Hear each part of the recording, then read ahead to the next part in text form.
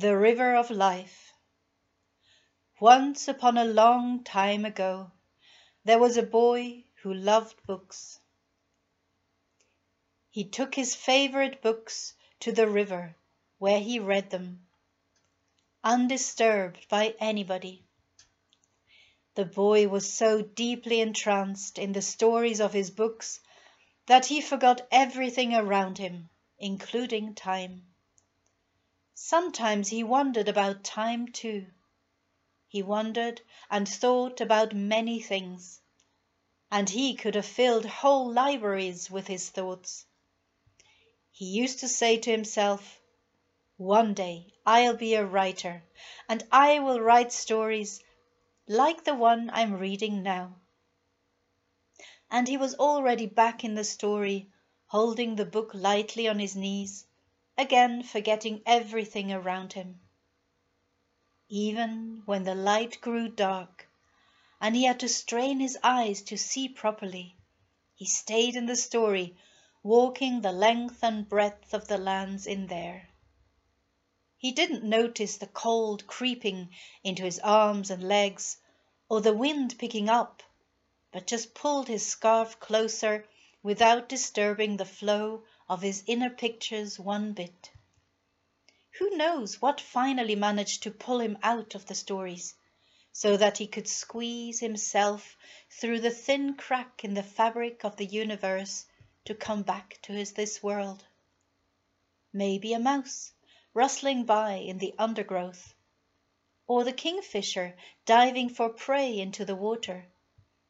Whatever it was, coming back to this world like that never failed to shock the young boy and shake him right into his bones. Maybe it had to be like that, or he would have stayed in the land of stories forever. Instead, he walked back home from the river, stumbling over tree stumps here and there, a bit unsteady, as he was still walking with a foot in either of the worlds. He looked up at the lit windows of the house he lived in with his parents and siblings, and didn't know if he really wanted to go in, knowing full well that he had stayed outside far too long. He wasn't sure how he was to be welcomed today, and who was going to be inside. Was he going to be greeted by harsh words, loud voices, recriminations? Was anybody going to be happy for him to be home and able to show it? Sometimes the life in books seemed safer than real life, even though scary things happened in these stories too, but somehow the stories always came to an end. They even had the comforting words written at the bottom of the page, "The End." Every adventure, as much as it was scary or even terrifying, came to its close eventually on the last page of his books. Why couldn't his life be more like the stories he read? He knew that there was an end to life as well. His own grandfather had died not long ago, and he wondered what his grandfather was feeling now. Was he missing him, his grandson? Did he have a new family now? Was it true what the priest and his mother told him about heaven, a kind of land in the sky where everybody went after they died? If he looked up at the sky at night, could he maybe get a glimpse of that world?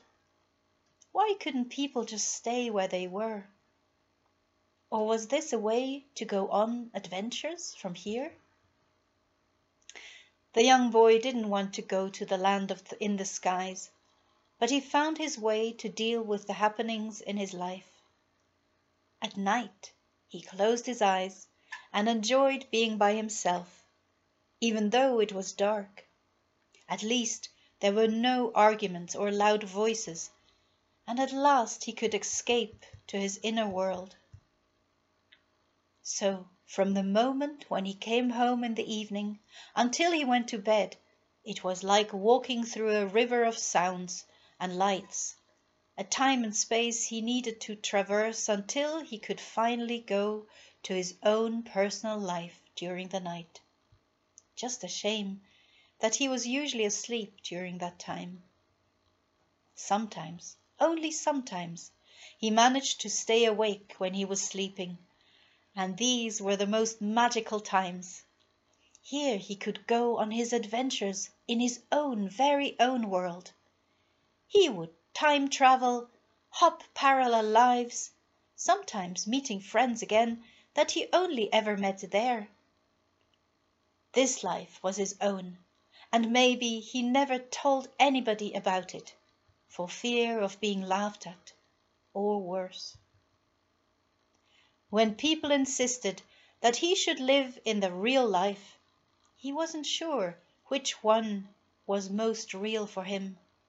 The everyday life of shouting, the exciting life of books and stories, or his own secret but wonderful life of his own discoveries and experiences during the night. Luckily, he didn't have to choose, and he managed to survive all the obstacles and challenges, rocks, cliffs, and gorges that beings in his real life threw him.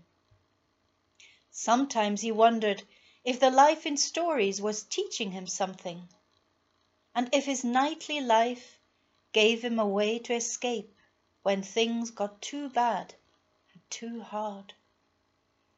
Was it maybe the trust that if things went really wrong, there would always be a white dragon ready to pick him up out of any trouble he was in? Did the light-filled beings whom he met at night tap him on his shoulder when he had to go back down, encouraging him with the words, "You can do it. If anyone can, it's you"? Maybe they gave him a smile and told a joke as they sent him on his way.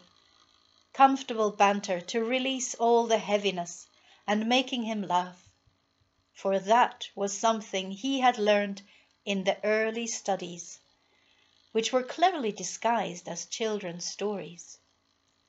Laughter and playfulness were the keys to the kingdom, and once found and used, could aid escapes out of every predicament imaginable. Grateful for having his allies talking through stories and dreams, the young boy made his way through the river of life, guided by the stars, and bringing his gifts to all the people he met. Even when he grew older and wiser, he never forgot his early teachers, and in turn taught many children of all ages how to survive this world and more. He showed them, in his own way, how to turn it into an adventure, to laugh and to play with words and pictures, to make the present moment a life worth living in.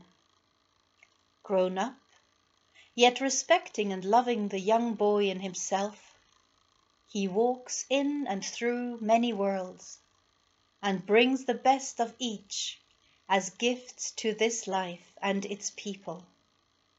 And of course, he is traveling still. The end.